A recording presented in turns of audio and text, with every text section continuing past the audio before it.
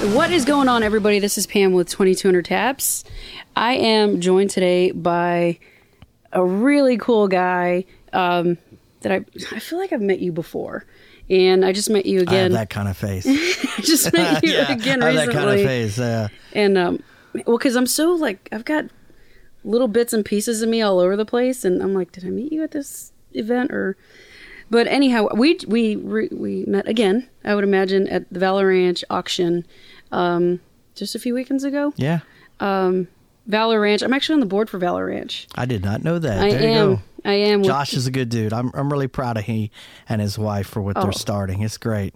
He's always been a good guy, though. He always has. He's always had a heart, a servant's heart for doing something, and that's very special. He's a good dude. Did you get affiliated with them or connected with them through Josh, or had you known? No, I met Josh. Man, it was years ago. And Josh came to me at a 22 Kill event and just said, hey, listen, at first when he was thinking about Valor Garage, he was thinking about, hey, I want to bring veterans and train them how to work on cars and stuff.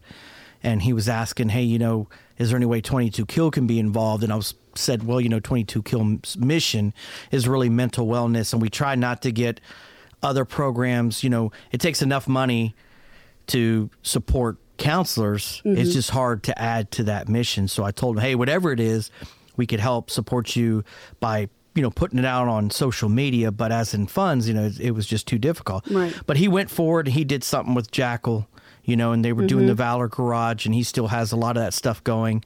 And Jackal was really close to me and really close to my family. And so then Josh came up with this other idea. But like I said, that's their heart, is that servant's heart, is that they were always looking to make a difference. And that's why I love them. That's why we showed up is I told my wife, I said, I'm anybody that I know that has that servant's heart like he does, I want to come embrace him and just tell him, hey, I love you and I love what you're doing.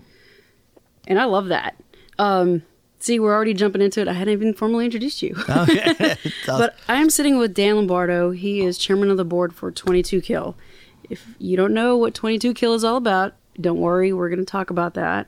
I think, well, you kind of gave a little background about that, but what's your background real quick? We'll just start there. Well, my background, of course, so I was raised originally in Pittsburgh, Pennsylvania, to an Italian family, and we, later on in life, we ended up moving down, got to Fort Worth or whatever. And like I told you, I played music my whole life. And when I was in college on a music scholarship, a couple things bothered me, which was, it's sad, but in the music industry, there's just not, as you'd say, I know there's a union, but in most areas, it doesn't matter. It's you're only going to get paid if you're good. And you're only going to make the money if they make money. And it's just a hard living. So there's a few gigs that we were told we were going to make X, and we didn't make anything. There was a few gigs we got ripped off. We were given hot checks. And I said, man, I got to do something else. Man. I got to do something else. Because I realized there was, who am I going to go to? And I feel for the friends that are, like I told you, that I have friends that are in the industry big time. But at the end of the day, as they explain, if you play professionally and somebody goes, no, guess what? I'm not giving you 600, I'm giving you 300. Okay, what are you going to do? Who are you going to turn them into? So you guys weren't signed, were you? No. Okay. We weren't signed. We just covered gigs. There was a place, talking about history, there was a place called Caravan of Dreams that the Bass family owned downtown. And they started, it was multi-million-dollar investment club. And in that club, it was downtown Fort Worth, they had all the national jazz acts come in. I mean, from Tower to Power to Miles Davis was there. Just really? A lot of national acts that I was able to go watch and go see there. They lost money there, but their thing was, it was their culture thing back before they did the big, whatever the other one's called, anyway, that's what they gave back. So we got to play there a lot, and it was my dream to play there because I saw all kinds of national guys. But once again, we were no one. So we got, I think the hardest one was we were playing there one time, and they came backstage and said, hey, anybody want something to drink? Yeah, I'll take a beer. I'll take this. You want something to eat? Yeah, we'll get some chicken wings. So at the end of the night, we're sitting there, and the guy points at me and says, okay, you owe 20. Looked at another guy, you owe 30. And we're like, just take it out of what you owe us. He goes, no, you don't understand. We already went through that money. This is over and above. And they charge the musicians the same price that they would charge somebody out there. So we're paying $40 for chicken wings, $10 for a beer. What? Yes. So we didn't make any money the first time we played there. So the second time we came in, we brought this ice chest in, and hell, there was salami and Swiss cheese. They go, you can't bring that in. I was like, hell, I can't. I'm not paying $10 a beer and $20 for a chicken wing. So, but it was a hard life. So I got to find something else to do. So, matter of fact, I was playing a gig when I was in college. We opened up for the Air Force Band, and I was just like, man, maybe I'll join the Air Force. So the Air Force Band in the West actually said, hey, why don't you come down and try out? And I came down to try out, and I actually ended up talking to somebody that was in their engineering program. And I said, you know what? I want to get away from music and get something else to fall back on. So I went into their engineering program, ended up being part of Desert Storm and all that stuff that went through. And, lost somebody. That was my first experience. You see people or hear people in a car accident or something, but when you're working the flight line, and a plane crashes in front of you, and you try to save their lives, and you realize they're burning to death, and it's like, and they're your friends. Yeah, it's like, holy crap. So that was the first time that I was kind of, and then I guess the weird thing was there was actually my friend was flying, and they had a guy in the plane who was from Italy, another captain, because they had a joint training deal. So the Air Force wanted to make sure very clearly what went out to the public. So they basically kept us in a room, and here it is, your emotional basket case. You just saw this. He kept you in a room and then basically said, hey, what did you see? What did you see? What did you see? And they said, okay, no, this is what y'all saw. Are you serious? Yeah, and then we had to sign this piece of paper, all of us, or you weren't leaving that room. And they wanted to make sure this didn't turn into. At the end of the day, they didn't want to admit that it was pilot error. But this guy was in training school. He was just learning to fly. It was a T-38. So they wanted to make sure that it was. They basically blamed it on an aircraft issue, and they wanted to make sure that's the only thing that got out. So for a while, it was like man, that sucked. I didn't feel like I could talk to anybody about it. So I got to my first base and ended up talking to the guy that was over their administration side, and he was in the counseling or whatever too, and started talking to them about it. And it was interesting to see that they wanted to help, but that you still had to do your job. If you still had to deploy, if you still had to do anything, it's like, hey, this is secondary. Like, your mental wellness is secondary. Your primary thing is your mission. So that was, I thought, man, that was pretty difficult. But, I found different things to empower myself that I felt to keep my mind off of it and just kind of put it aside. And then when I got out, and then, like I said, years later, I was on the Ronald McDonald House board for 8 years. I've always had, as we talked about Josh, a servant's heart. My grandmother is the one that instilled that in me, and my dad as well. But after I had to move to Austin, so I resigned from the Ronald McDonald House board. And when I came back up, I was like, you know what? This time I want to get something involved in a military mission. So I won't say their name or I won't say it to protect the innocent, I guess. But there's a certain charity out there that's pretty large. And I contacted them and I said, hey, talk to me about some of your things you got going on. Well, they said, hey, we got a golf outing coming up. I said, okay. I ran the Ronald McDonald House golf outing. I said, send me some stuff on it. So they sent me some stuff, and I thought it was weird because it was $40 a person. I said, hell, you can't pay golf for $40 a person. How are they going to make any money? So a couple weeks later, before the event, I got a check back in the mail with my $80. I was going to buy 2 spots. So I called them and I said, hey, why did y'all send the money back? Well, we couldn't fill spots. We couldn't sell anything. And we actually lost money. Matter of fact, we lost like $8,000. I said, how in the hell did you lose $8,000? Well, we hired a company and they got with the golf course. They were going to make the shirts. So basically, no one knew how to do anything over there. And I offered to him, I said, well, hey, listen, I could take this over from you guys and I could turn it into something special. But here's what I require. I require that your board be involved. Mm-hmm. So the first thing I would like to do is meet with the board. And if you're on the board, it's your time, talents, and your treasures. I mean, that's the way it works.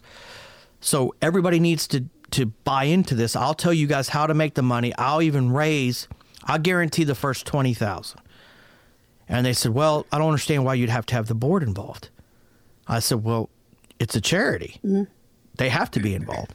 And it was interesting because now I knew why the golf thing failed. Because nobody wanted to do anything. They just wanted to have on their title, there were a bunch of retired military guys, and they wanted to have on their title that they were on that board, but really care the hell less about actually doing anything. Like, I'm happy that you could bring me a check. I'm good with that. But if you're telling me I have to do something, it ain't happening. So I told him, I said, here's the deal. I'm going to put the deal on the table. I will work my butt off and I'll raise you $40,000. But you guys have to at least raise 10 or 20% more of that.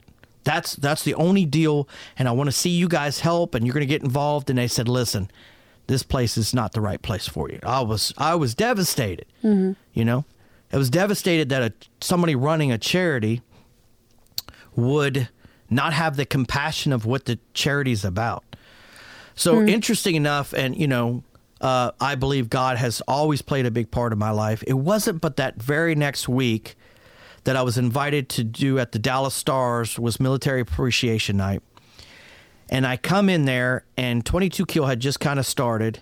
And I come in there, and they were giving out rubber rings.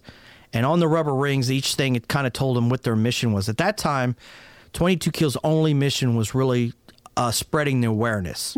They provided no services. It was just, hey, did you know that we lose 22 veterans a day that die by suicide?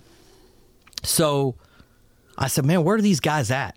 And they showed me where they're at. And Marcus Luttrell was the guest guy that came on the ice that dropped the puck, and he was wearing a 22 Kill ring. So I met the 22 Kill guys. It was very small at that time. And started talking to them, and I said, hey, I think I can help you guys grow. So they said, yeah, come by the office anytime you want. So I went by their office, started talking to them. You know, I think they had at that time, the biggest event was maybe that they had netted was like $5,000 or something. I can't remember. And I said, hey, let me put on an event for you. Let me show you how to do an event. And they were like, hey, we'll back you in the sense, we'll help you do whatever you need. And I said, what I need is just the support. I need logos. I need, just kind of, let's put this thing together right. I said, I guarantee you $15,000. And they were like, really? You swear you could get us? I said, at least $15,000. Ends up that first event, we made like $68,000. So they were like, all of a sudden it was like, holy crap. You do know what you're doing. So can you be on our board? That's amazing. So they asked me to be on the board. And at that time, 22 Kill was 22 Kill and another group called Honor, Courage, Commitment. I don't know if you could remember. They were around a couple years ago, like last year. Were they local here in Dallas? They were local. Okay. And at the beginning, 22 Kill and HCC were one organization. HCC was Honor, Courage, Commitment, actually provided educational programs to help you educationally only. 22 Kill was just the awareness of letting people know, hey, we have an issue out there. We're losing 22 vets a day. So at that time, when I finally came on the board, was 22 Kill was, I had a vision for it. Some other guys had a vision for it. it really needs to be separated. And that Jake Schick, who's CEO now, was just getting involved. I mean, as in he wanted to be a part of it. And he agreed as well.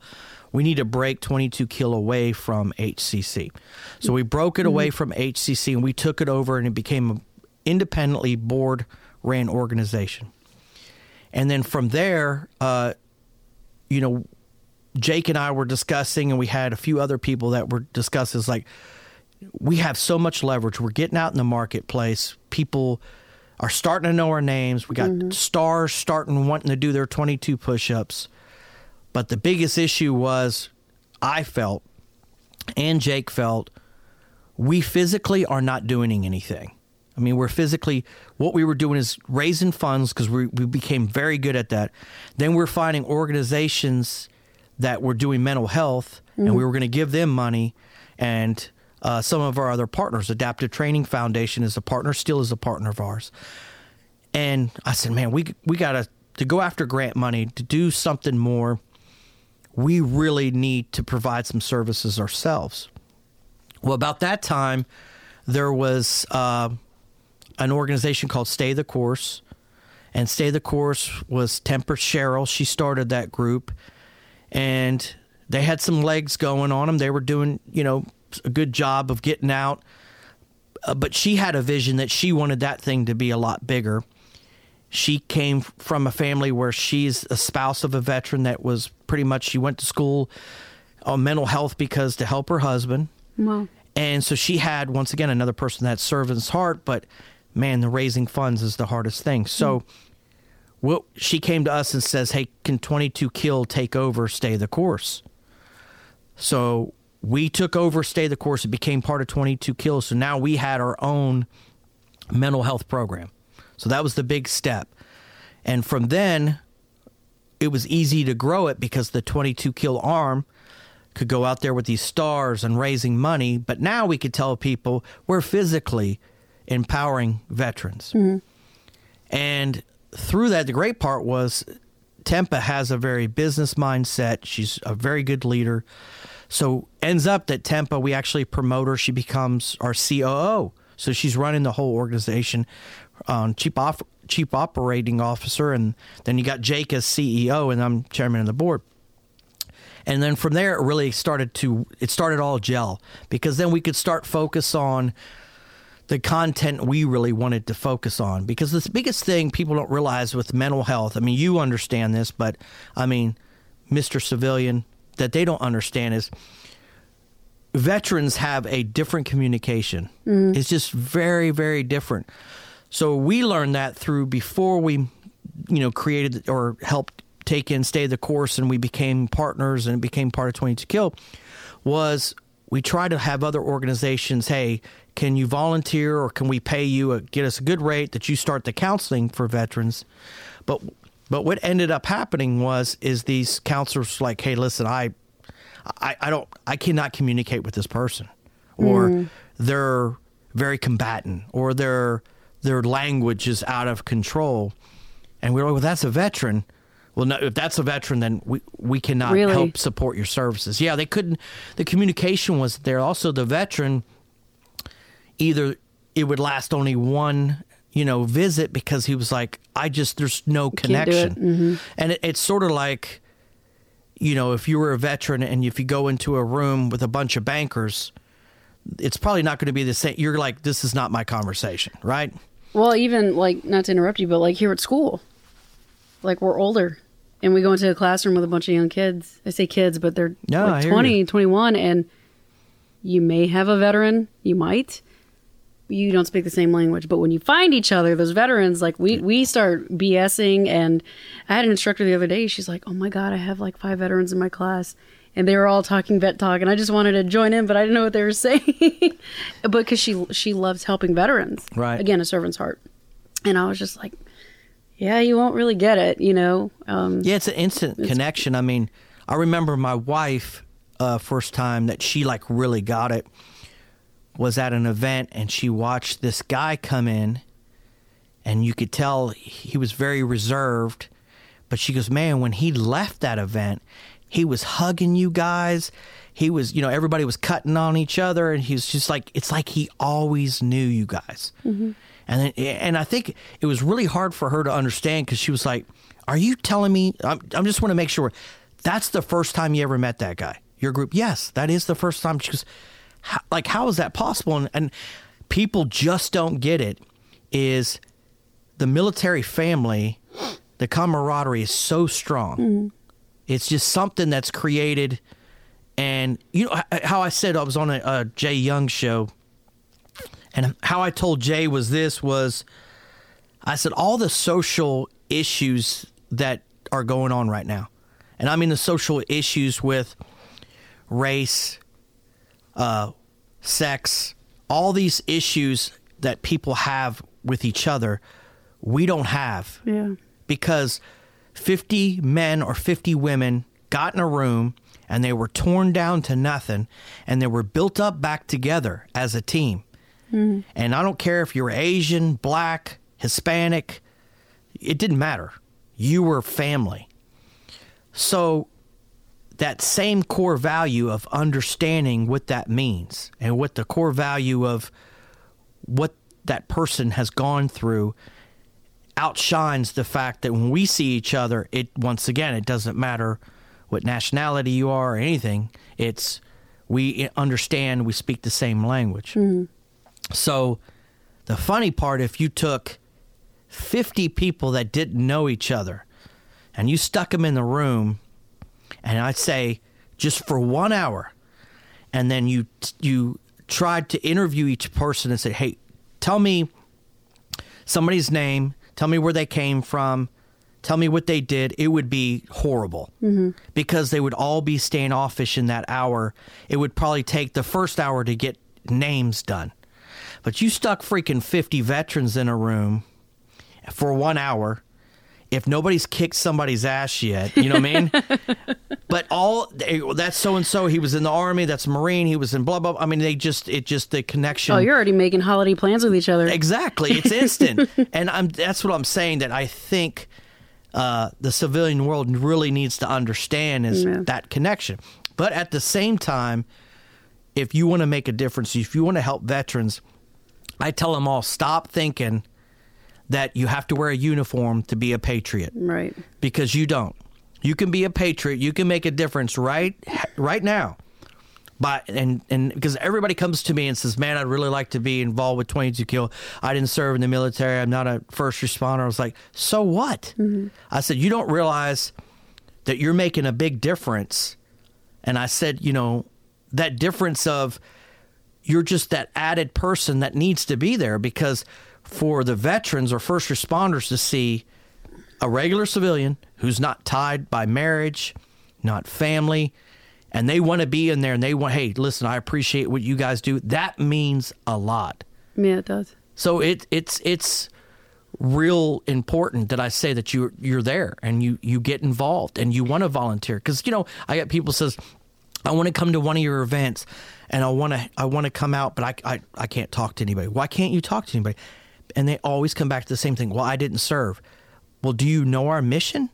Well, yeah. And they say the mission. I said, that's all you need to know. Mm-hmm. I said, but if you don't think it's going to be a respectful conversation when that veteran goes, so what do you guys do again? And you tell it, so did you serve? No, I didn't. But man, I just really believe in this mission because I appreciate you for your service. And I just want to be out here to tell you that I do and that I want you to be a part of the organization. It absolutely means a lot. I have somebody near and dear to me that here at the school, I've had some breakdowns myself. And I'm at school. Granted, I'm kind of out of sight, out of mind. However, there's one person in particular that's been there for me every single time. And she's like, how do I help you? And we speak the same language on a different aspect based on our faith, and we've established that kind of a relationship. And even more so now, she's like, I want to help veterans. How do we do this? And I'm like, well, let's figure this out. So to have, like you said, somebody who didn't serve, but loves what the military is all about as far as like serving, and having that safe place for us to have a breakdown without judgment, man, that's mean the world to me on so many levels. And I agree with you. If you have somebody who's never served willing to just, what do you need, you know? I tell you what, I am really impressed with that. You know, some people kind of lose faith in society, right? Everybody's like, everything's bad now. But I tell you what, I'm really impressed with, I have a ton of people in the construction industry that I've never served, but they love 22 Kill. But it's not just because of what 22 Kill's mission is, because I firmly believe everybody has, and you go back to faith, but this is my belief, that we're born through him in the sense that there's a spirit in every one of us. Now, you have to make the decision if you want to use it or not. If you ignore it, it's never going to come out, right? But there's a lot of people that want it to come out, but they just don't know what it is. They don't know how to find it. You know what I mean? It's like the dark room, and you're like, where's the door? And you could feel around 100 times, but if somebody just takes you by the hand, I know where it's at. Here's where it's at. You're going to go. And that's how I feel, is there's some people, when you finally go, here could be your purpose. This could be the thing that you reach out and you help make a difference. All of a sudden, through you, because it takes that catalyst of someone to see, you know, weird thing that I always say about some people is, it's sad that some people make, like, they want to drag down somebody doing something good. I'll give an example. If there's a Christian man that's helped 5,000 people and he just made a bad mistake, just say cheated on his wife or something, they're so quick to condemn that person, ruin his life. But if Ozzy Osbourne, you know, gives $20 to a homeless guy, oh my God, he's the greatest person in the world. Because he's you know what I mean? You're talking about a guy that's a drug addict, that's really bad, that preaches some really negative things, but he does one good thing and they'll put him up on a pedestal. But if a good person ever does something bad, they try to it's like instantly they're waiting show it. for that. Exactly. It's so unfair, you know? So you have to have that support group of your friends and realize we're all human. You're going to do some bad things. I mean, there's nothing, you know, just like depression. I hate when people say, you can't tell me you've never been depressed. Every human being has been depressed. But back to what I was saying is that there's somebody out there that also, where I say it's like a bunch of kids. If a kid does something bad and they go, oh, that's the cool kid, you're going to follow it. You're going to say, oh, I'm cool too. I'm going to go across the railroad tracks because we're not supposed to. Right. But at the same time, if that kid did something nice, he can influence other kids to do something nice. Because the spirit, either negative or positive, is going to get somebody to follow. So I just think when you do something good, it all of a sudden people see the difference you're making in people's lives. And all of a sudden something inside of me goes, man, I want to be a part of that. And man, they get a part of it. And I said, man, once you get a piece of that, and in the military, we call it a force multiplier, is you turn somebody in to make more of something in other people, is that force multiplier.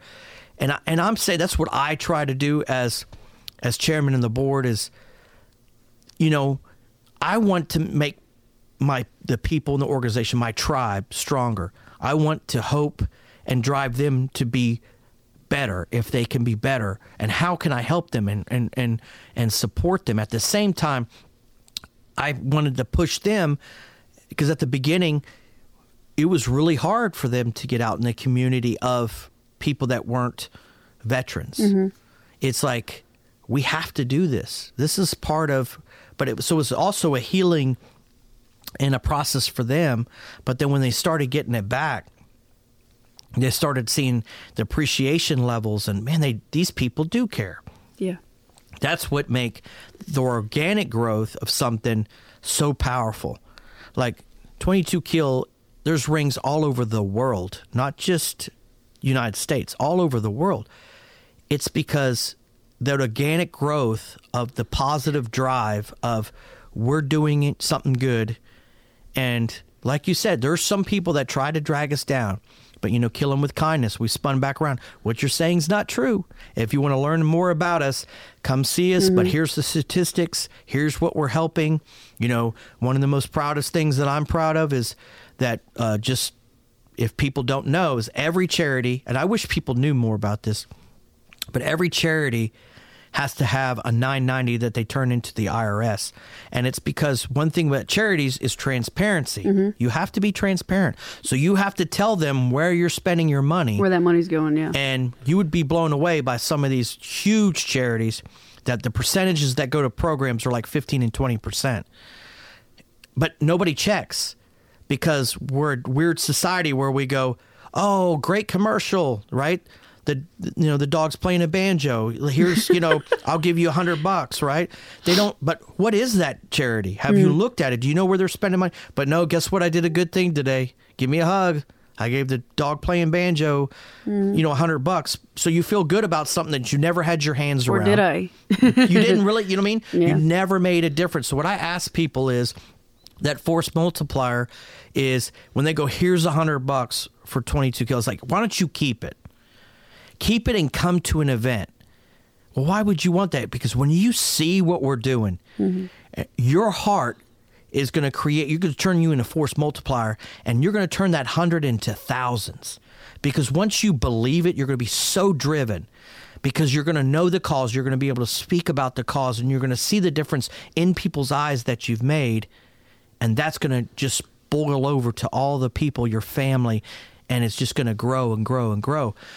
But like ours, by the way, our 990 is 84%, pretty much 84.5, so about 85% goes back to programs. It's unheard of. That's amazing. But I'm chairman of the board. I don't charge anything for my services. I'm free for the last 6 years because I'm driven. I love this mission. I love the people the tribe that I'm in because everybody cares. It's just unbelievable. We're, like I keep saying, we're hitting on all cylinders now. It's amazing. But I just try to drive people to say, listen, and I talked about my grandmother, but this is what my grandmother said, and I just firmly believe this is what changes somebody's life. I was like, I don't know, 11 years old or 10 years old, and she said, hey, I want to ask you a question. We call it, after your dash, you got your born in date and your dash is in between. So that's the only time that you get to make a difference in this world. Right.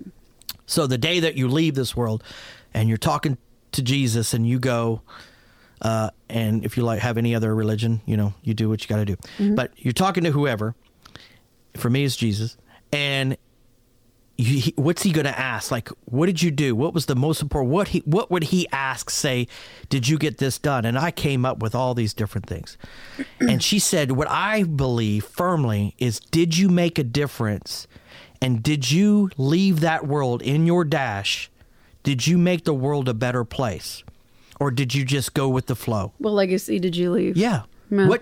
Because she was trying to explain to me, it's not all the money you make. It's what you did in that dash. How many lives you changed. That's the most important thing, that you left a dent on this world that people go, you know what? That person made a freaking difference. So I was really driven. My father's really driven in that way too, of, hey, I got to make a difference. I got to do something different. So that's how I'm driven. And I tell you what, I've had some weird experiences in the sense of that I've tried to drag myself away. Like, hey, they're definitely under control now. Maybe a break from 22 Kill or something, and then something amazing happens that kind of says, nah, I'm going to drag you right back in, and because it's one of those things, I don't know how spiritual other people is, but you know how you challenge God? I'm sure you've done it too. Yep. Is where you go, if you want me to do this, then and you think, man, but if you be surprised, I mean, it's not going to he's going to appear in front of you and you hear the Charlton Heston go, yes, you need, that's not what happens, right? That's not going to happen. But if you listen, something's going to appear and you go, that was weird. And, and it's up to you, because, I see people like my kids all the time as I try to tell them, go with your heart. In other words, my kids will go, goes, I don't know why, but I feel like giving part of my sandwich to that homeless guy. Mm-hmm. Why are you telling me? Do it. I mean, don't challenge what your heart don't feels. Seek approval. If all of a sudden you felt like I need to do that, you think when you come back, anybody's going to, like in my family, going to challenge you and go, why the hell did you give away half your sandwich? It's to a homeless guy. Get it back. It's not going to happen. So that's the drive that keeps pushing me, is that I'm really, yes, I've been blessed in my life and, great family, got a great house, got all that stuff, but none of that means anything really. I mean, I'd be happy if I went back to a 1-bedroom apartment. I'd be just as freaking happy. Mm-hmm. That's why I tell my kids, stuff is fun, but it's not what drives me. Right. And I that's what you try to tell people, is that people that are hurting inside a lot, they try to fill their lives with stuff. Mm-hmm. You know what I need? I need another new car. I need another this. But that piece that's missing that you think that you're trying to fill, I just think that's the Spirit trying to tell you that's not what you need. Mm. Fill it with something else. Fill it with people. And it's amazing when you see people who've never gone to church go to church, because all of a sudden it's like, this is great. Mm-hmm. I thought all this negative, but if you find a home, all of a sudden you start actually doing something. Yeah. Because one thing you listen to people's like, well, I went to school and asked for help. Nobody helped me. I went to church, sat at church. Nobody helped me. And you say, well, time out. You don't go to those places and somebody's waiting for you. Right. The help is you reaching out and you start making the difference. They don't have to. It's not going to appear that your life's going to change. Mm-hmm. It's not their job to do it. It's your job. And that's, 22 Kills' biggest thing is we're empowerment. The sad side of it, I have to cut people off when they say, I'm so happy because you guys saved so many. No, I don't save anybody. You saved yourself. Yeah. The only person that can save people is the Lord. Mm. We can empower people. We can give them the tools for that mental wellness to say, as I call it, the tier system. Don't get to tier 4, right? Yeah. If there's an issue and you go, what level? It's probably about time I start talking to somebody, right? And like it says, it doesn't have to be professional help. Like you find somebody you trust. And that's really our goal in our mental wellness program, is we wanted you to come to a place and you feel comfortable and trust and love and go, I can talk about my stuff. Mm-hmm. I can get this off my chest about these issues I have. And that's the biggest thing. That's when we branched out into first responder side too, is because we realized, and it was a funny story, was I guess it was 3.5 years ago. I always have my times off. Jake laughs about it because I never remember dates, but we were at the Valor, American Valor, which is the Kyle family. And we're very close with the Kyle family. I'm very close with Jeff Kyle and his dad and mom. So they have an event, and they always invite 22 Kill, and it's for to raise money. But at the end of the event, they kind of kick everybody out, and the veterans we all have a good time. And the Fort Worth Police was there because we have a bunch of Navy SEALs that are still active, and there's probably some bounty on their head. So we asked that nobody takes pictures. So we had the Fort Worth Police, the Brotherhood of Fallen organization, had officers there to make sure that everybody follows the plan. But when I was there, one of the officers came to me and said, hey, you helped one of my other officers. What's the chances that you could get me in? I said, well, where did you serve? I didn't. I'm just a police officer. I was like, well, I'm sorry. That's outside of our 501c3. We're veterans only. That guy started walking away, and all of a sudden, there's where the little taser comes in from the man upstairs and says, what the hell are you doing? Wow. So I was like, you know what? I went over and grabbed him. I'll find a way. I'll find a way to get it. Just don't worry about it. I'll find a way. So I was talking to Jake, and I said, this happened. And Jake's like, you know what? You're right. We need a warrior's a warrior. Mm-hmm. So that's kind of what birthed the fact that, hey, we're good at this. We're good with helping mental health and warriors. Why? We should have always thought that it should be first responders, too, should be in that circle. Yes. At the beginning, a few other people in the organization were like, no, we should just stick with veterans. We said, no, we're going to do this. And it's funny because now all those people are like, finally the light bulb goes off. This is awesome because it's a perfect fit. You know what I mean? It is. I have a friend, because the mission for 2200 Taps is putting music to people's stories. Because somebody chose to share their story through music. It helped me take suicide off the table about 5.5 years ago. And I'm like, dude, people are hurting.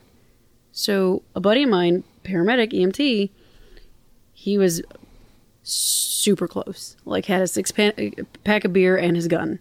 He was that close. Finally, he got his help, and he's like, you know, Pam, I was journaling during that time. Can you put music to my story? Yeah. We created a song. And with that song, we're going to present it to their nonprofit and hopefully bring awareness to mental health for first responders. So it all lines up, which is why I was really excited to have you. Because we tend to overlook the police officers, not on purpose, but it's just naturally like veterans. And my stepdad's retired police officer. My brother-in-law is veteran state trooper. Like, it's very near and dear to me. And these guys are like, well, we stuff it. I'm like, how do you deal with this stuff? We stuff it. Well, I mean, here's the thing on the, like I have a ton of police friends. Since 22 Kills so plugged in, I know all the chiefs of police in town, and it's just, but man, right now it's man, to be an officer right now, it's got to really suck. Yeah. Because to be scrutinized to the fact that, and I just want people who are listening to really understand, we're creating a really dangerous environment for our police officers. And I'll tell you why. When you create and you have social media as a judge on a real environment, how I explain it to is football. When there was no where they could analyze calls, as you could say, and they could slow it down, slow motion, and do everything, it was real time.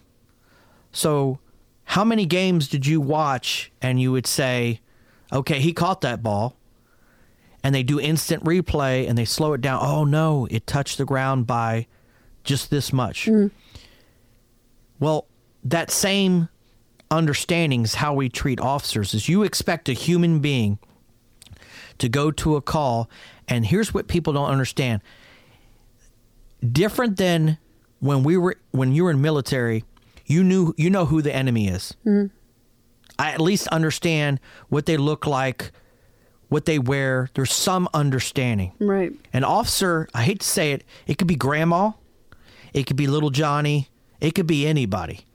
So imagine approaching, I said, it's just like if you went down a dark alley, you wouldn't just go, hi, my name is Dan, right? You would go, oh, crap, this could be dangerous. So you're reserved, you're protecting yourself.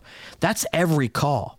Every call that they go out to, and people always watch, if you watch cops or whatever, you see when they come up to the car, they touch the back taillight. That's to leave their fingerprints on the car because they don't know what's about to happen. Imagine that mindset. Let me make sure I touch the car just in case something freaking happens to me. But so you get to that door, and then everybody knew. The new society is, I don't have to give you my driver's license. You have to tell me why you... I mean, there's just all these things that they're already prepared to do.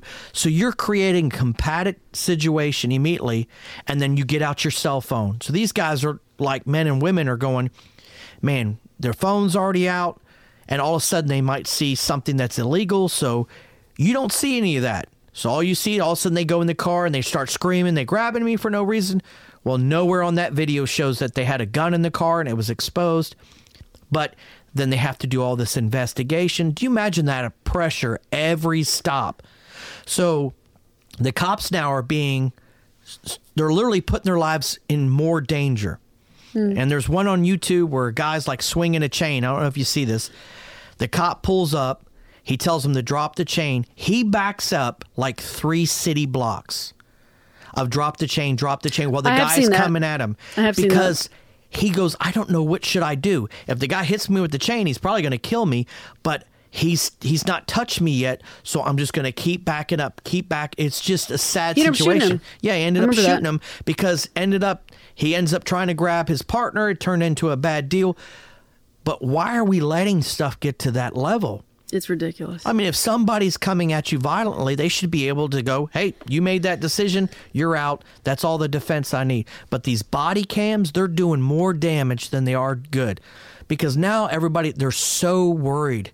Yeah. What am I going to do? Maybe I said the wrong thing. And you have some of these people out there that, who cares? Like, I could imagine the one that happened in Louisiana. Remember that one? Which one? The one that guy was on the ground. He tried to take the cop's gun and they killed him when he was on the ground. Was this in front of like a grocery store or like yes, a gas station? Yeah, I remember that. Now, here's the deal that the media was like, that it was unnecessary. Okay, time out. Guess what? This is a person who's been arrested like 4 or 5 times with a gun, had been in jail for abuse, had been in jail for assault. This is a dangerous human being. And they asked him to turn around, and he refused. He started fighting him. And then when he had him on the ground, he tried to grab the officer's gun. Why would you need to have to defend such a, but guess what? Once again, like, what did I tell you? Just like they always, here's the evil person that has a bad record, but you know what? They're innocent. And this was just officer aggression. It's sad. It's sad that we've gone that way as a society, that we got to start standing up and say, time out. If we don't start backing these officers, nobody's going to want to be a police officer. And it's already known across the U.S. The intake of officers now have dropped dramatically. Have they really? It's the lowest ever of people who want to be a police. Why would you? I mean, what's on the TV, it's not what it was when we were kids. That was like, it was a cool thing. It was an honorable thing. Now we've changed it to where they're horrible. All they're going to do is kill you. That's their job, is to come out and you're innocent. You know what? They're human, but it's a job we need. And the funny one is these people that are the ones that say cops are hateful, but somebody breaks in their damn house, guess what? They call 911. By God, why weren't the cops here quick enough? You don't even like cops. So it's sad that that's what's going on right now. You know what's funny is, like, as you're saying this, I think of my family. And a dear friend of mine is the chief of police out in Salina, California, and they're featured on Live PD. That's her department. And I almost want to get her on this just to get her take on it, as far as like being the chief of police and what she has to deal with things of this nature. And so I don't know how we really just start talking about police officers, but I think it's imperative that we bring awareness to this as well. No, and that's why, it's part of 22 Kill. They're part of our tribe. That's awesome. And every time I speak, I want to put out there exactly what I said, because it's something, there has to be a voice for them. Mm-hmm. And so I'd look at any opportunity to give them a voice, because they're my personal friends. In other words, if people became more connected in the community, understand these officers, they have kids, they have families, they have inspirations. They're normal people.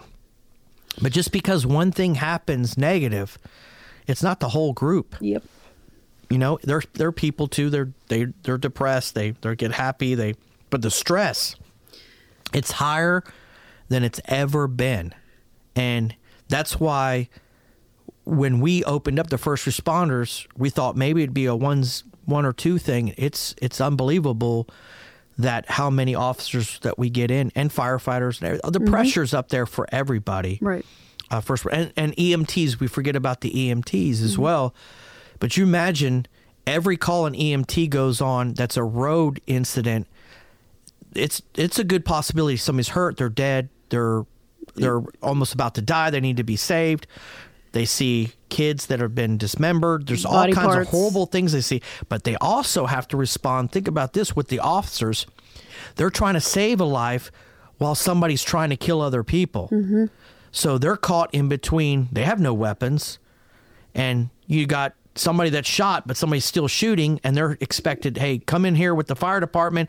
Let's try to save these people's lives. It's a very dangerous job. Sometimes they can't even respond until the police officers get there. Yeah, it's a sad way. And you know what? It's crazy. And some of them, because they love the job, hey, listen, don't kill me. I'm here to save you. And they'll put themselves out there on a limb. Same thing about firefighters. They'll do the same thing. So it's just, those are the jobs of people that we forget about. I mean, I'm really impressed with society's gotten a lot better about appreciation towards our veterans. I'm really excited about that because that's gotten a lot better. But we forget about, first responders. And, how we always put it is, the one thing that we as veterans, when we were on service and we had family at home, all of them say the same thing. I knew my family was safe because I knew we had good officers that had our back, had our six, and they were there to support my family. And I knew if something was wrong, at least we had them. So that was something as like another family. And that's why veterans usually really appreciate first responders, because they understood that that's our backup at home. For sure. That's at broad, and when we're overseas. So now, one thing I do want to mention before we wrap up here in a little bit, the resources you guys have, non-traditional, traditional, help as far as veterans, first responders, even their families. I mean, my jaw dropped today just going through the videos and really seeing what you guys, where y'all started and where y'all are right now, and what's yet to be. But one thing, and we kind of talked about it before we started recording, I really like the guys that do special missions, or they're in special forces, where they can't talk about this stuff. And it's so bad. Just on a personal note, I know somebody who knows somebody who's in special forces, and it's affecting his family. He's still in, but he's so scared to get help for fear of repercussion of what could happen to him.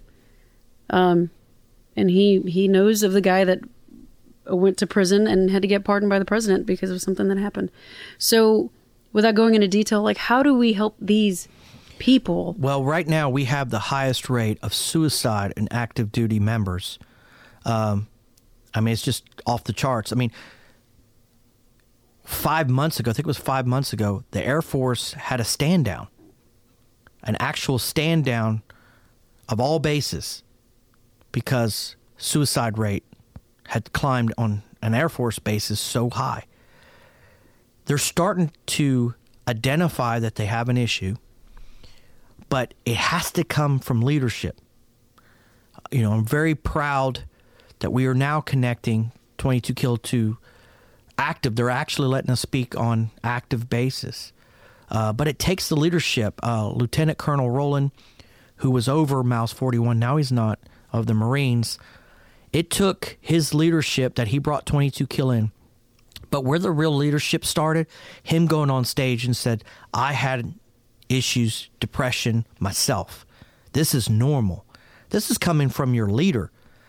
That's what needs to happen, is when they see leadership saying, this is normal. It's okay to be not okay. I mean, that's what we preach. It's okay not to be okay. It's a normal thing.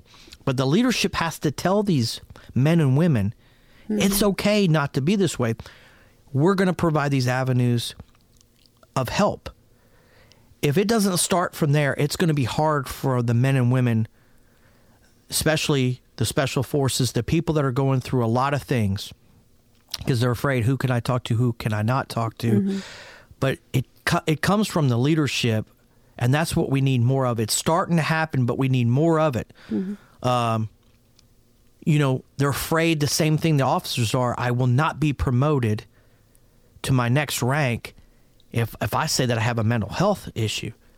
One of the things is, one of the people that are associated with 22 Kill, her husband is a Marine. He took his life because he got a promotion, and he was like, I just got to get to that promotion.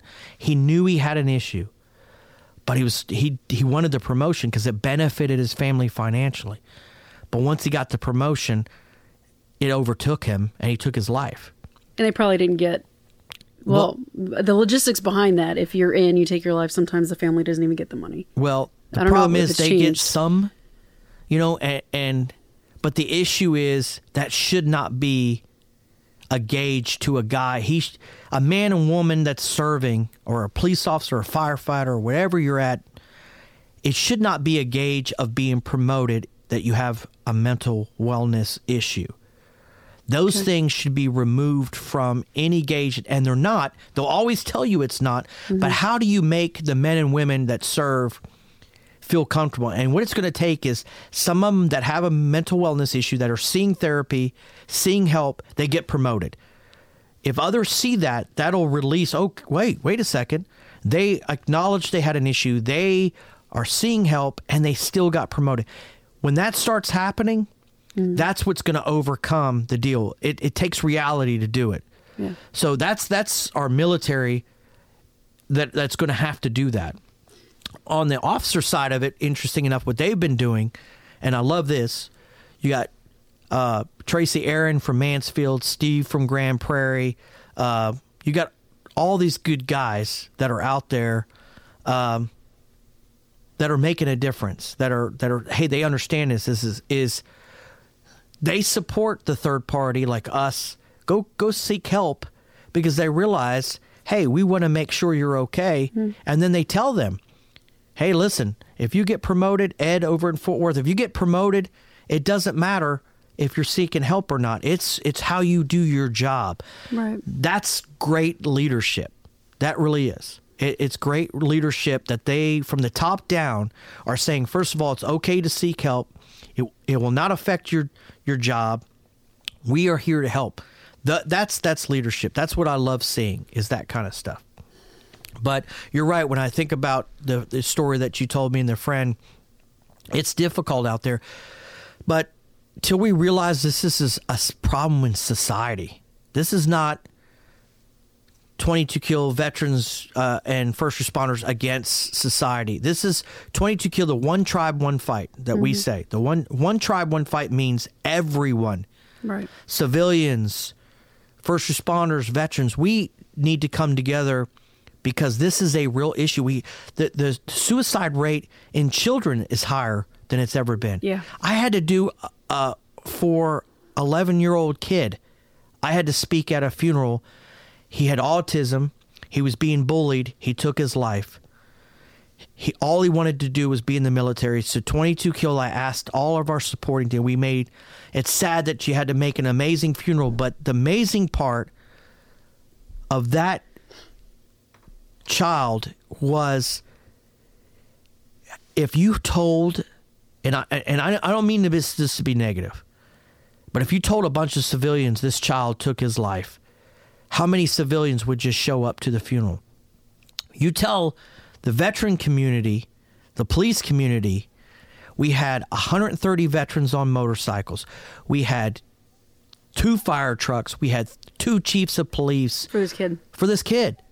We had we had 6 Marines carry the coffin and treat it like he was an active duty guy. It was the love, the veteran community. When you grab veteran community and you say, we love you, come support us, it's just amazing. They come out in droves because that's where the love is. And the thing that I want to change, that I've been pressing really hard, and every time I speak, is, man, we need to start using the word love. It's been removed from a lot of things. And 22 Kill, the one thing that we do is, and it kind of weirds people out. Jake Schick and I, if we're on the phone and I'm talking to, all right, man, love you, brother. It's like, wow. They try to, it's like, dude, you can't turn that into something negative. You can't. We talk to people, my friends, I tell them, hey, I love you, brother. It's because that's the weakness of society right now is where society has gone with the culture of love has dissipated and gone away. You think about families right now, they don't even know what their kids are doing in their room. Oh, I think he's playing video games. The talking is gone. The sitting at the dinner room table is gone. Love is leaving this country. And it takes us to stick together, and we need to start loving each other a lot more. And real quick on the gun control issue, guns don't kill people. What's killing people is the society and culture has broken up. These kids don't understand. People don't understand. There's no recourse after that. They don't have religion in their lives. They don't know. They think it's a video game. No. it's breaking society up, and it's going to take good people who can preach the word love back into schools, back into our families. That's what we need. That's what we need back. And 22 Kill is just part of that. It's just part of that circle of love. And I'm telling you, when you come, and I love it because when people come to a 22 Kill event, either it's a motorcycle event, and when you said programs, traditional therapy, of course, is counseling. Non-traditional therapy is finding a way of empowerment of something you love and getting you drug into it. Our wind therapy is our motorcycle stuff. We have yoga. We have painting. We have all these different things that we teach, but you do it with other veterans. And you learn to love something and grab something and say, hey, I love that. I can be a part of that. That's something I can learn. The other things that we have, of course, is our watch program. Watch programs, we are the children of heroes. The families are most important. So when we counsel the kids, the families, the wives. That's important as the unit. But what happens when you lose somebody? Mm-hmm. Well, Watch says, hey, you're still part of a tribe. You're part of our tribe. We want the kids to be kids again. We want the spouses to be spouses again. That's what Watch does, is create love for these families, because people don't realize if you loved motorcycles and your connection to motorcycles was your spouse, and you loved going to motorcycle events, and your spouse dies, and the motorcycle group goes, she doesn't ride, and they disappear, there's this missing piece in your life, right? Mm-hmm. It's just like veterans. Your spouse has been friends with veterans' families. The culture, they have totally embraced that culture. So what happens when their spouse passes, either by combat or suicide, it's like everything disappears for them. It's the camaraderie. Right, it's gone. Mm-hmm. So Watch brings that camaraderie back and says, hey, time out. You're part of our tribe. So you don't have to miss the military, families, the camaraderie. It's here. Come be a part of 22 Kill. We'll support you. We'll love you. We'll help you with the counseling of your children. We'll help the counseling with you. We'll help you with programs to get you back focused and get you empowered again. That's the great thing that we do. White Star was born because, sad part, Gold Star, if somebody was out of the military and they took their lives by suicide, they cannot be part of Gold Star. Gold Star is just if you die active by combat. Sad, you can die active duty when you're in, that you're part of the military. I think they'll still take you then. White Star was born because there was a bunch of families who wanted a home, wanted somewhere to go. So White Star helped guide them back and says, even though that you lost that person, once again, like Watch, they're very similar programs and they work together. And then last, our program is Forge. And Forge is forged in service, strengthened by purpose. So you were forged as whatever you were in the military or first responder. We know that. Now we need to help you find a purpose. Mm-hmm. So we take you hunting, fishing, camping, and then you realize you can be strengthened with another purpose. You're still that same person. So that's what the Forge program does. So all these things are under that 22 Kill, One Tribe, One Fight mentality. Mm-hmm. But that's all the amazing programs we do. And we do it for one reason, is to make a difference, to strengthen our tribe, to push love out there, because that's who we are. You guys, it's so cool because I've always, I've always challenged people. I'm going to backtrack real quick. I actually found you guys because of Jackal. Okay. I met him briefly. One hug is all it took from that man. He was the king of hugs. I hugged him one time. And we got connected through a program he had started just to work on his stuff and whatnot. And then things happened, and I'm like, you know what? This man impacted me. And I started following y'all. I got the honor ring. I'm like, there is a mission and a purpose here. People are still hurting. And well, he's the proof. Mm-hmm. As he went through our programs, and you kind of make a mistake, and we learned a lot from Jackal. I learned a lot from Jackal. I loved that man. you know, very close to me, very close. But the first time when we lost a veteran that my wife, I don't think she talked for 3 days after we lost him. But it taught us no one is off the radar. Right. And I think with him, you know, he was hurting, but he was off the radar. And we forgot to watch. And the sad part is, and sometimes loss creates power because you found out where your weaknesses are. Like, we all sat around and cried because we all were like, how did we lose this amazing man? The man that was titled the Motivator. How did we lose him? And it came back to, first of all, is you can't watch somebody 24/7. It's impossible. But there were some things that when you came down to it, there was probably some things that we didn't listen. And we didn't really pay attention. We didn't really focus about, because we thought, hey, that person's good. So if anything, the Motivator's still teaching us, because he taught me, stop thinking everybody's good. So in that, he kind of like sometimes pisses people off. Excuse me, because they're like, dude, I'm okay. Why you keep asking me? And I'm like, no. I want to look you in the eye. I was like, are you okay? And then I'll tell them, hey, listen, I want to know. I want to hear you say it again, because you said something that kind of struck some sort of chord with me, and it just was not you normal. Oh, you know I'm okay. No. I want you to tell me. So I just think that's the last legacy and amazing thing I think that he gave us was there is no, you know, it's sort of like AA, that people who aren't alcoholics, I mean, I'm not, but I have friends who went through the program. Yeah, I do too. But the painful thing that is like friends go like, well, you took the pill. You're not an alcoholic anymore, right? You're good. So we can drink around you and we can even offer it to you. It's like, are you kidding me? I'm they're an alcoholic for life. Yeah. And it's a constant challenge. And stop thinking you're not a friend. You don't love them if you're putting the challenge back on them again. And you're selfish because you know you have weaknesses if you're trying to offer somebody alcohol. So that's how you find out who your true friends are. But it's teaching people, no, yes, I would love to have a beer. I would love to drink again. It's always that challenge. It's always there.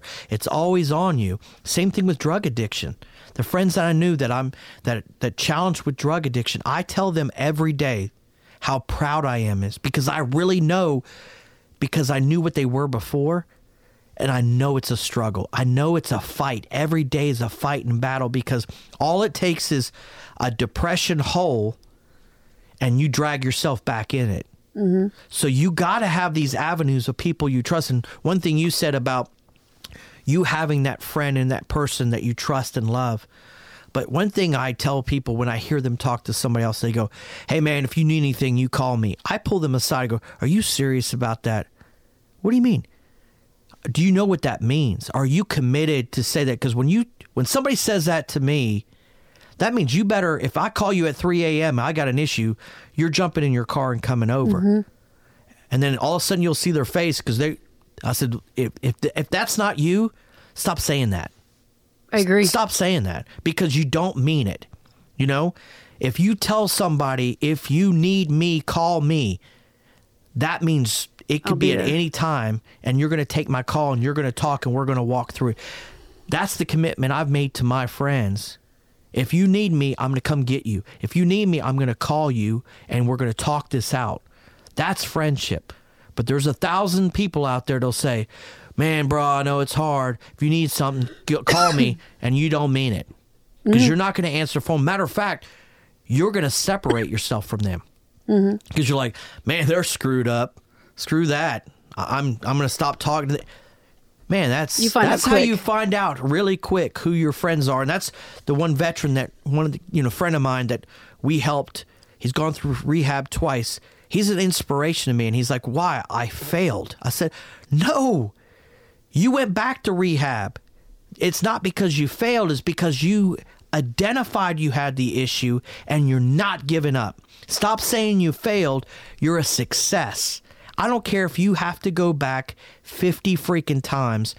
You're a success story because you're not giving up. Stop. And that when we talk about that negativity, it's like, oh, the guy, they failed. They're back in rehab. Man, you're not a friend. Dude, I would encourage you. Yeah. I'd be there with you if I could. I mean, that's support. That's the love. That's what we need more of that country. Yeah. That's why I tell my kids, surround yourself with real friends, and you'll know real quick. Because he goes, oh, my son will say, I got 100 friends. I said, no, you don't. If you end up with 5 friends, you can count their name on your one hand, that are very devoted and will do anything for you, that's a blessing. But I guarantee you don't have 100 friends. I said, because it's hard to find people that are genuine good, that truthfully love you. But when you do, don't F it up. No. I tell them, make sure you keep them and support them. But the same thing, if they give you love and support, you better give it back. Yeah. And kind of like I was saying, what I love about you guys, and even this right here, us talking, it's not so much about bringing awareness to it. It's about doing something about it. And because everyone's like 22 a day, 22 a day, I'm like, okay, what are you doing about it? Well, I'm bringing awareness. That's great. What are you doing? About anything you believe. Or yeah. That's what I tell somebody is like, listen, I don't know very much about, well, what do you love? Where's your passion? And I mean, that's what I try to tell somebody. I said, true dedication and love is you put your hands around it. You actually physically made a change. You love animals, freaking go make a difference. If you love some Romania, you want to make a difference over there, freaking fly over there and make a difference. But don't procrastinate about it and tell me. And that's when people, I hate hearing, man, I just wish I could do something about it. I just don't know anything. Oh, come on. When you wanted to play video games, you figured out the back doors and you got a book that taught you how to get all the codes and stuff like that. But your ass can't figure out how to help somebody. It's laziness. It is. And you don't really mean it. So that's why we say time, talents, and treasures. If you want to help, give us one of them, but a true dedicated person will give you all of them. That's the something. So that's how you know. So if you're not going to give me some of your time to make a difference, and if you're not going to give me some of your talent, something you're good at, well, I can't do that because I only do that for work. And you're not going to give me any of your money, your treasures, you're procrastinating, you're full of crap. Because I don't care. Let's get down to the mean inside stuff. You're not serious about any of that because you're not willing to give one of those. Yeah. Well, I have one last question for you, and we can wrap up this awesome conversation. I love this, by the way. I ask everybody who comes on my on the podcast this one question: has music helped save your life or affected you, and if so, how? It has me because music really, I tell you what, not saved my life. I guess you would say saved my life. It shaped my life.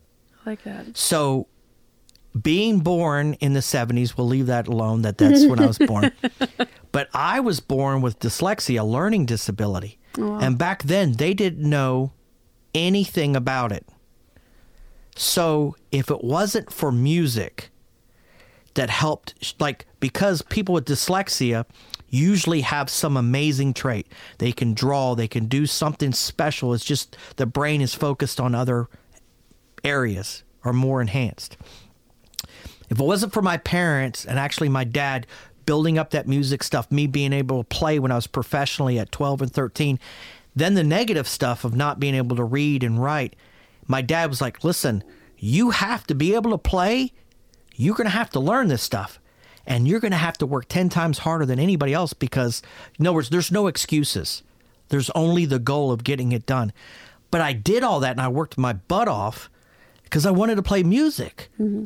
So music shaped me. But the great thing, and I'm sure you have this, is different on musicians, different, I think, than normal people, is every song I hear from the 70s on, I can photographically picture an event that happened.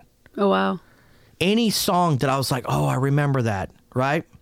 And I can remember what happened. It's connected to something. I remember the first time I heard it.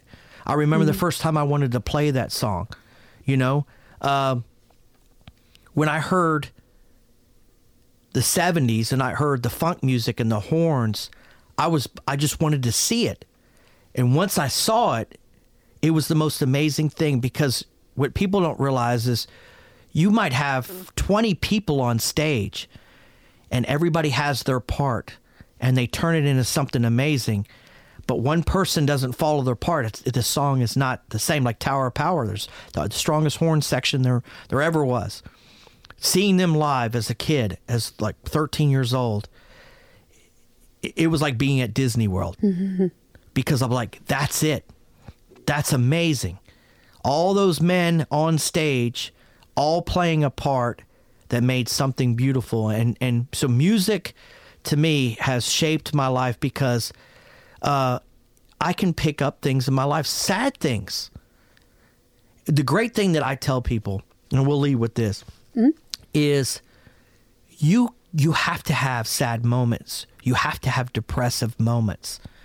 It's part of being a human. It's remembering those moments and turning it into a positive.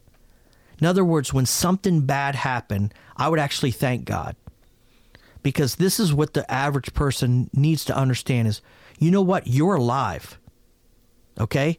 So no matter what the negativity had, your wife left you, your husband left you, somebody died in your family and you're depressed, you're sad, right? But you're alive. And some people aren't. And you can't go back and you can't change something. So take a negative moment and go, you know what? Praise it. Because you know what? It can only get better from there. And the thing is that you have to know, what is faith? The true meaning of faith is your lowest moment. That's the lowest of the low, that you go, but I know, God, it's going to get better from here. And only I can make it better. But what makes life fantastic is you look back on those moments. And this is what makes you a stronger human being, is you look back on those moments and you go, God, I remember what I was thinking. I remember the pain. I remember this song. And remember when I was thinking, when I was listening to that song, God, this is horrible. But look at where I'm at today, right? But what made today fantastic and amazing was it wasn't that day anymore.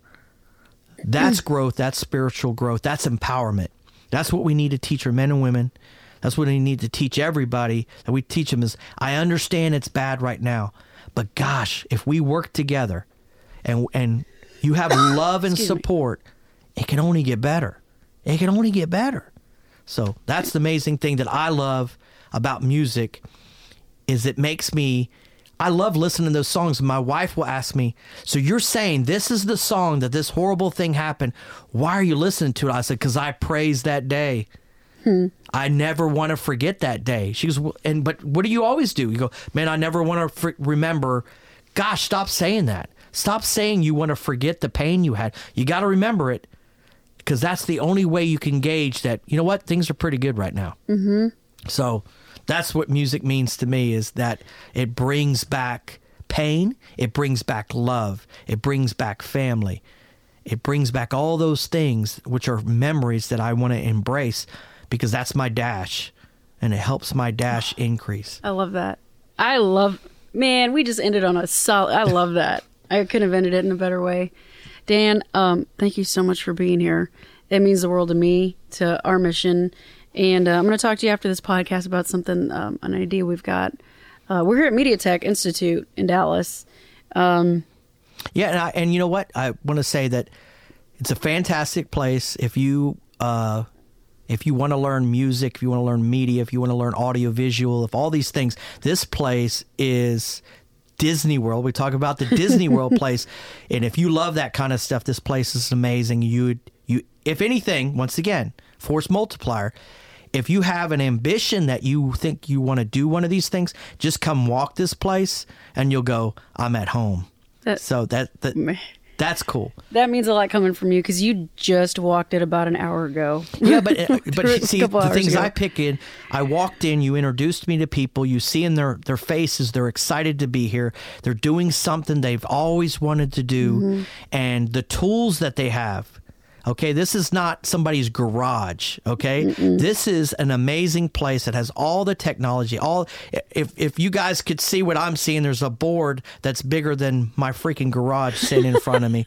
There's all these amazing screens. So if you have that, here's one of the things: is like if you've always wanted to do it, this is your place. Just tour it. Yeah, tour it. Talk to free. people. You are an inspiration because you took the negativities and the things that you went through. You had a background in music, and you finally said, hey, I got to find a home.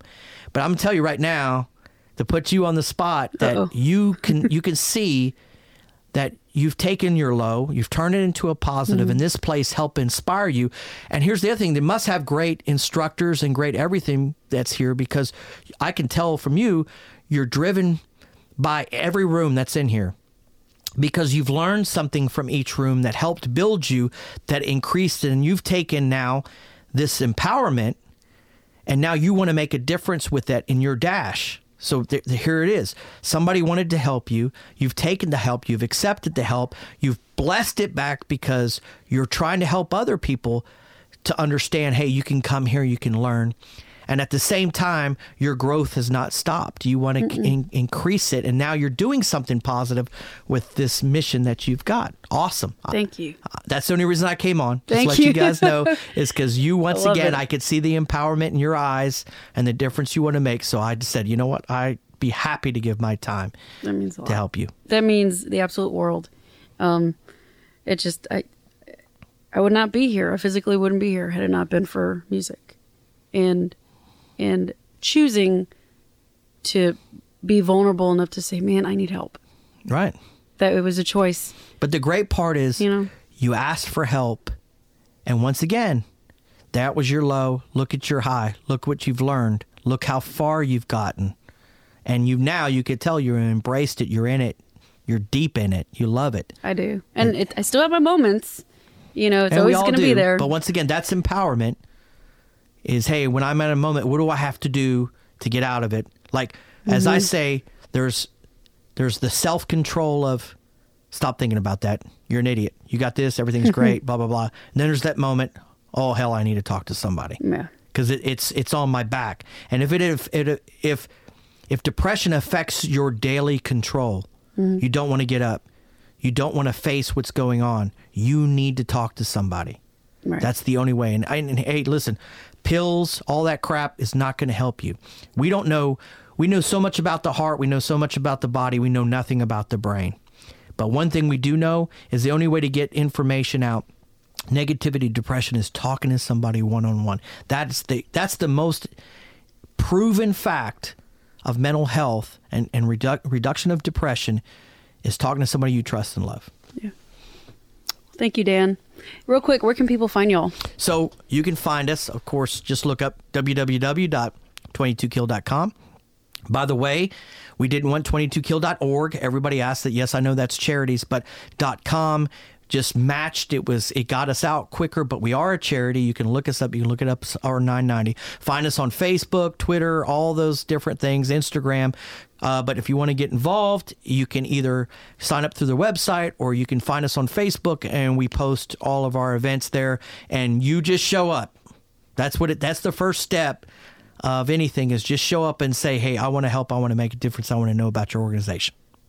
I love it. I love it. And you guys can find me at 2200taps.com. All my social media is linked to that. And a shout out to MediaTek Institute, because they give us the resources to do this cool stuff. It's beautiful. Mediatek.edu. And then Valor Ranch, get to know those guys too, or get to know us, I should say. Yeah. ValorRanchTX.org. So thanks for sticking with us, and we will see you later. Peace.